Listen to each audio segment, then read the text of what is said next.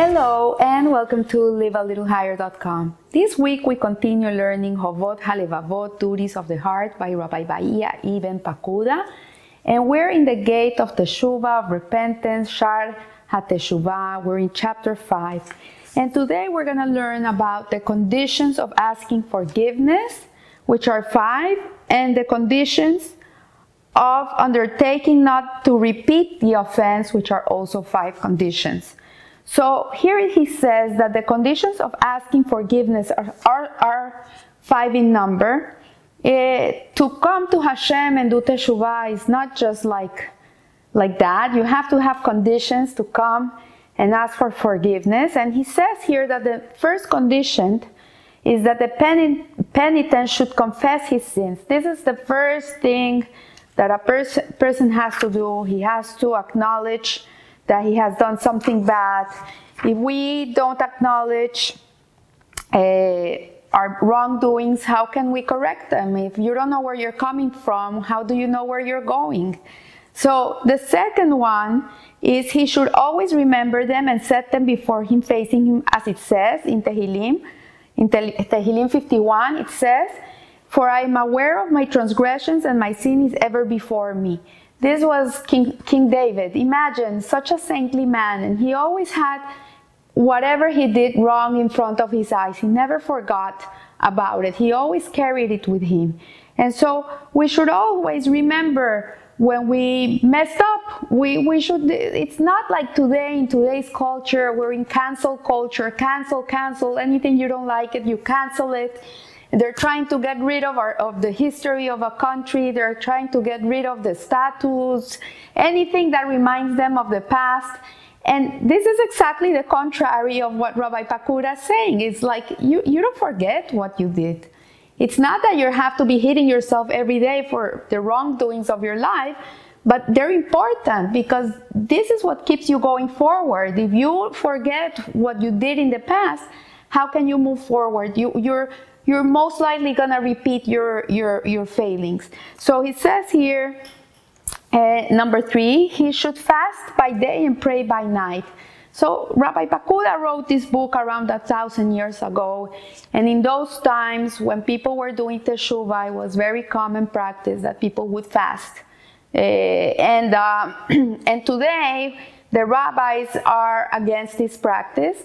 They prefer that a person give tzedakah instead of fasting, because people today need the strength of the body to be able to withhold this world. So it's not good for us to be fasting. That makes the body very frail. So today the rabbis they tell people, like, if you need to do teshuvah, it's better that you give tzedakah, that you give a good amount of money to tzedakah. But then he says pray at night. So prayer is always part of teshuvah.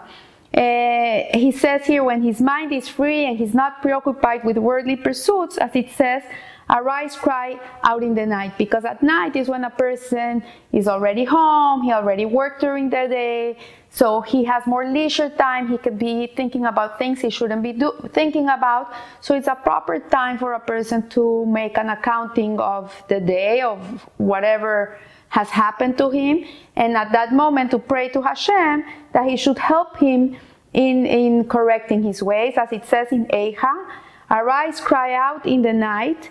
And later he says, Rabbi Pakuda, I will explain with God's help the virtue of prayer at night.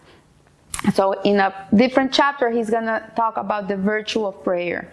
And then the fourth condition, before asking for forgiveness, he says he should plead with God and entreat him continually to pardon his sins.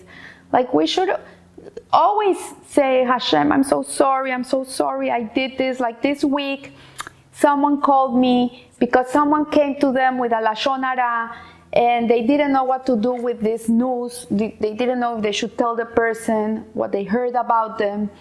And I fell on one of these ones in my lifetime, where someone came to talk to me about something they had heard about this person. And this person is very close to me. And at that moment, I went and I told this person what they were saying about her. And it was not the right decision. It was not right. I created a lot of suffering on this person, which was really unnecessary. It wasn't really the right approach. And at that moment, it reminded me of the past. And I told this person, like, don't say anything, keep quiet. It's not your business. Don't say anything. It's not going to bring anything good to this person. It's, on the other hand, it's going to crush them. And so this is what he's saying here, is like we should continuously be pleading. At that moment, my heart broke into 100 pieces again, and I again looked up into the sky, and I said, Hashem, please forgive me for this that I did. I feel bad I did this. I never came to be at peace with it. And but at this moment, Hashem gave me a second chance to be able to give someone the right advice. So this is what it says. And so he should plead with God and entreat him continuously to pardon his sins, forgive him and accept his repentance. As it says, I acknowledged my sin to you and did not conceal my offense. I said, I will admit my transgressions to God. Let every devoted one pray to you as soon as he is able. This is also from Tehillim chapter 32. And so the fifth condition in asking forgiveness is that he should strive and endeavor to discourage others from transgressing as he did. So I just told you this story of what happened to me. So if you are in a situation that is similar, then I'm discouraging you to go and do the same boo-boo I did many years ago. So when a person has failed, has done things that are not right things to do, he can take this as teaching moments towards other people and teach them the right behavior, the right way of acting in certain situations, and tell them, you know, I've been there, done that. I already did it. So I can tell you, don't do that. It's not the right way to go. So it says here that we should discourage others from transgressing as we did, and we should warn them of its consequences and encourage them to turn away from it. As it is written, he who knows that he has sinned should repent. God will then relent and turn away from his anger, and he will not perish. And this is in Yonah. And then in Tehillim 51, it says, I will teach transgressors your ways. So I've seen many rabbis that they have become Baal Teshuvas, they have returned. And now there are these amazing people that go all over the world in creating awareness and teaching other people about Judaism and Torah. And they tell their stories. They tell where they were, how they behaved, where they were, where I come from, where I'm going. And this really is amazing, because when a person teaches people and he's a perfect person, it's very hard to relate to a person like that. Like, okay, you're a tzaddik. Like, how can I ever become like you? It's impossible. But when people are surrounded by people like them that have been able to overcome, they have been able to do teshuvah, they have been able to turn their life around, they have been able to correct their misdeeds, then the person could look at that person and say, you know what, I can relate to you. If you could do it, I can do it too. And this is the power of a Baal Teshuvah. And that's why it says, where a Baal Teshuvah stands, a tzaddik cannot stand. Because forget it, we can never relate to a tzaddik. They're wow. But to another person like you, that is like you, with all the animalistic instincts and everything that is empowering them, and they're able to overcome all this, then you can say, okay, if that person was able to do it, then I can do it too. And then Rabbi Pakuda goes to give us the conditions of undertaking not to repeat the offense again. So it's not only enough to say, I'm sorry. You have to be sorry, and you have to turn away from evil and do good and never do it again. And so today he says the penitent should wait gratification that is immediate but fleeting and marred against gratification that is delayed but enduring, abiding and pure, untouched by melancholy and not mingled. So yes, everything in life has a price. Everything in life has a price. Nothing is free. Everything has a price. You have to see what you're willing to pay. Are you willing to pay for this? You have to look at your priorities, see what is important for you and what's not, and then you can see where you are sitting. I remember many years ago of a story of Rabbi Mansour, in which a person was desperate because his neighbor would come every day and read his newspaper in his porch. So by the time he got to his newspaper, the newspaper was folded, but it wasn't like when it comes from the print that is perfectly folded. And he was like upset, like why would they bring me the newspaper like this? He was upset, like I like my newspaper perfectly folded. And so one day he said, no, someone has to be reading this newspaper. And so he woke up early and he looked through the window, and actually his neighbor came early in the morning with his coffee in the hand, and he sat in his porch and he read his newspaper every morning. And so one day he was fuming. And he went to his rabbi. Thank God he had a good rabbi, Rabbi Mansour. And he said, I really don't know what to do with this neighbor. I'm very upset. What the chutzpah that he comes to my house every morning and reads my newspaper. He doesn't even ask me if it's okay with me. I'm offended. So Rabbi Mansour looked at him and says, you know what? Machlokets are very bad. To be fighting with people is not good. You have to be away from fights. He's your neighbor. You don't want to have a fight with your neighbor. It's not good to be fighting with your neighbors. And you know what? Shalom bait. You have to buy shalom. You buy it. You buy shalom. It has a price. It's not free. Get him a newspaper subscription as a gift, and you'll see that he'll never bother you ever again. So the man was very upset, and he says, oh, on top of it, I have to spend $120 and give him a subscription on top of it? And so the rabbi says, what other option you have? Weigh it. If you get into a fight with him, you're never going to talk to this neighbor again, and you're going to, every time you come out of your house and he's there, you're going to feel bad, and he's going to feel bad. But if you spend $120, it's a cheap way to be at peace. It's nothing, $120 to come out of your house and feel good about yourself. Isn't it worth it? So this is what Rabbi Pakuda is saying here. He's saying, like, we have to weigh the cost and the consequence, make sure that it's worthy. It's worth it. And so he says here that the gratification that is delayed is enduring. So yeah, he paid $120. Okay, maybe it's not, he solved the complete problem, but it's a delayed gratification. It's enduring. He's never going to have a fight with this guy.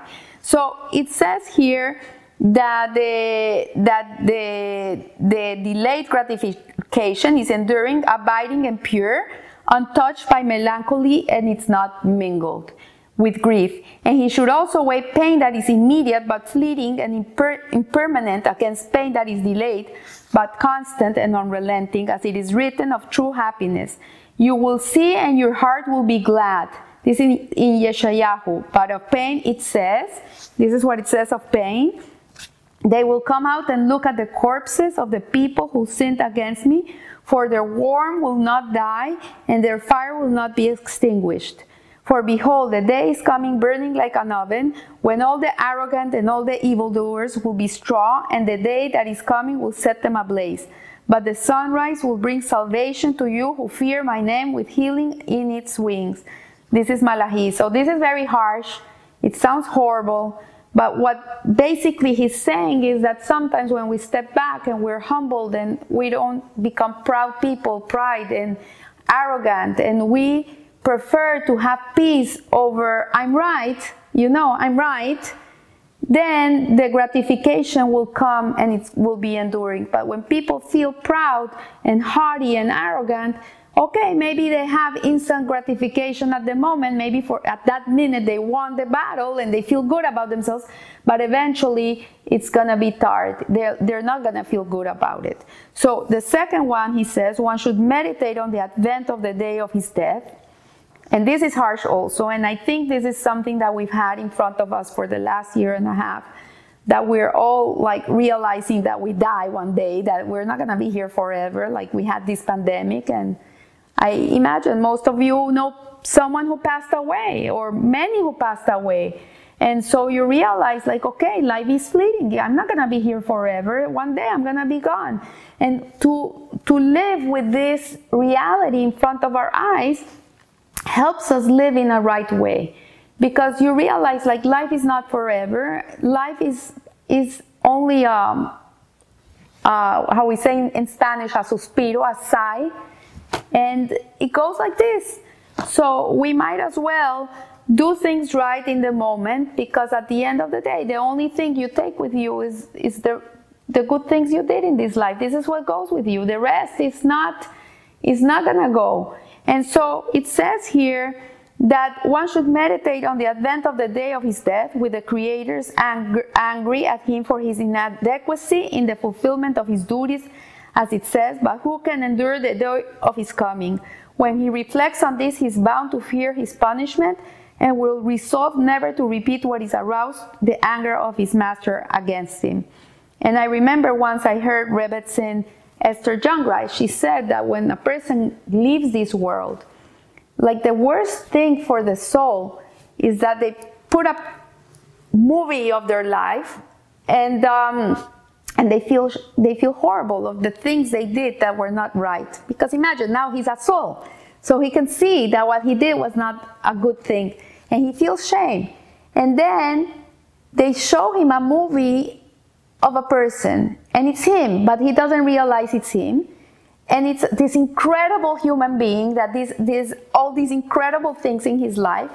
And at the end, they tell him this was the potential you had in your lifetime. This is what you could have become. And there's no more pain for a neshama greater than the feeling of a lost opportunity, to see that he could have become the best of the best and he threw it away. So the third one says, one should consider the days he turned away from God and disregarded his service. Despite the steady favors that God bestowed upon him through that period, as it says, for long ago I, God, broke your yoke and burst your bands, and you, Israel, said, in this verse, I, Israel, will not assume your service nor enter into your covenant, as though it had said to enter into the covenant of Hashem your God. So what it's saying is that we're people that are a little stubborn. Jewish people are stubborn people, really. This stubbornness is not a bad quality. It's a good quality when we use it for our Jewish pride and we don't bend on the world because we're Jews and we don't let others take advantage of us. But also this stubbornness sometimes takes away our service towards Hashem, because we become stubborn and we don't want to give in to God. We don't want to become this nullified entity that does Hashem's will. But at the end of the day, if you look at it, you have a neshama elokit, you have a godly neshama. So when you're doing God's will, you're really doing your will, because you're one and the same with God. You're not giving up yourself when you're doing Hashem's will. You're really being yourself. When you're going against Hashem's will, you're not being yourself. You're being an instinctive, animalistic entity in this world. So the only way that you can be you is when you do Hashem's will. So he says here, don't disregard his service. And then the fourth one, it says, one should return what is stolen, avoid transgressions, and shrink from harming anyone. As it is written, the wicked man returned the security and paid for what he stole. This is in Yehezkel. And if there is guilt in your hand, remove it, let no injustice reside in your tents. Then you will lift up your face without blemish. This is Eov. So what it's saying is, as hard as it can be, if you ever took something from someone and you never returned it, I'm not saying you stole it, but sometimes people lend you a book, lend you something, and you forget to return it. Even if 10 years have gone by, return it. Like, it's never too late. Don't keep things that are not yours. Go and return whatever someone lent you. Don't transgress more than it's needed. Like, whatever you have in your house that doesn't belong to you, take it to the person that it belongs to. And so in that way, you are free of being punished as a thief. So then one should meditate on the majesty of the Creator, may he be exalted, whose word he defied by throwing off the bonds of his service and the restrictions of his Torah. He should reprove and shame himself for this, as it says. It it's this how you repay God. Will you not fear me, says God? This is in Yirmiyahu. So this, what he's saying is that we should never forget the goodness that Hashem has given us. We should not be ungrateful people. The most beautiful quality a person can have is gratitude. When you're a grateful person and you see where your brachas, where your blessings come from, and you acknowledge that Hashem is the ultimate goodness in your life, then this is the biggest step of all. And as it says here, will you not fear me, says God. Like, remember where everything comes from. Don't forget that Hashem is the provider of everything. So I want to wish you a blessed week, and remember, live a little higher. Thank you.